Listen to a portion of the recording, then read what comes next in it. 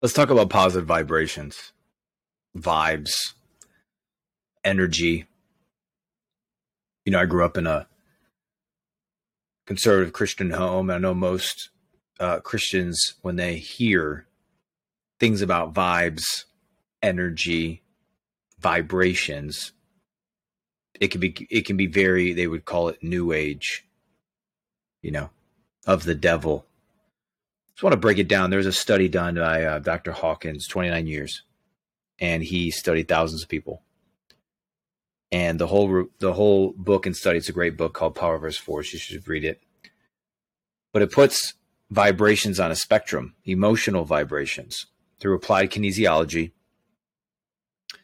and the emotions that you have as a person. And he charted them from the worst to the best. Now, for the sake of time, I'm going to give this a quick run through, but he gave the baseline at 200. Anything below 200, the number 200, was a negative impact emotion for you.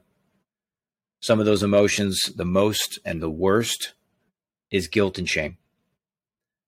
Now, on the other side of the spectrum, up to 1,000, was the positive emotions that you have, and those being peace, love, bliss, joy, upwards into the 1,000. That those are the emotions that bring you the greatest energy and power in your life, which I love.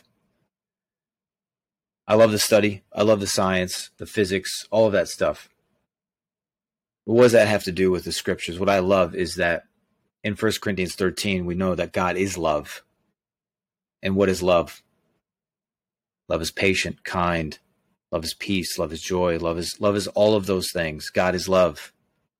The joy of the Lord is your strength, is your power.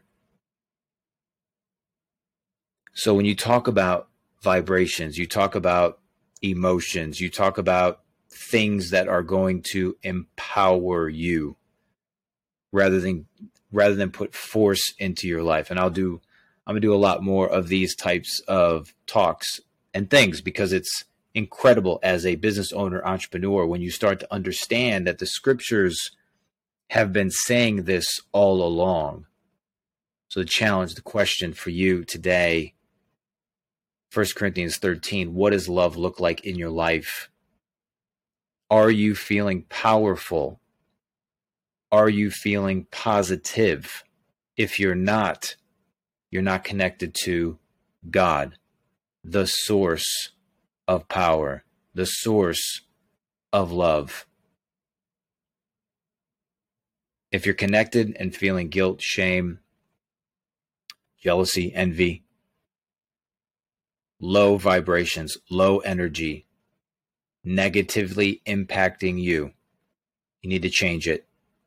How do you change it? Start with your thoughts.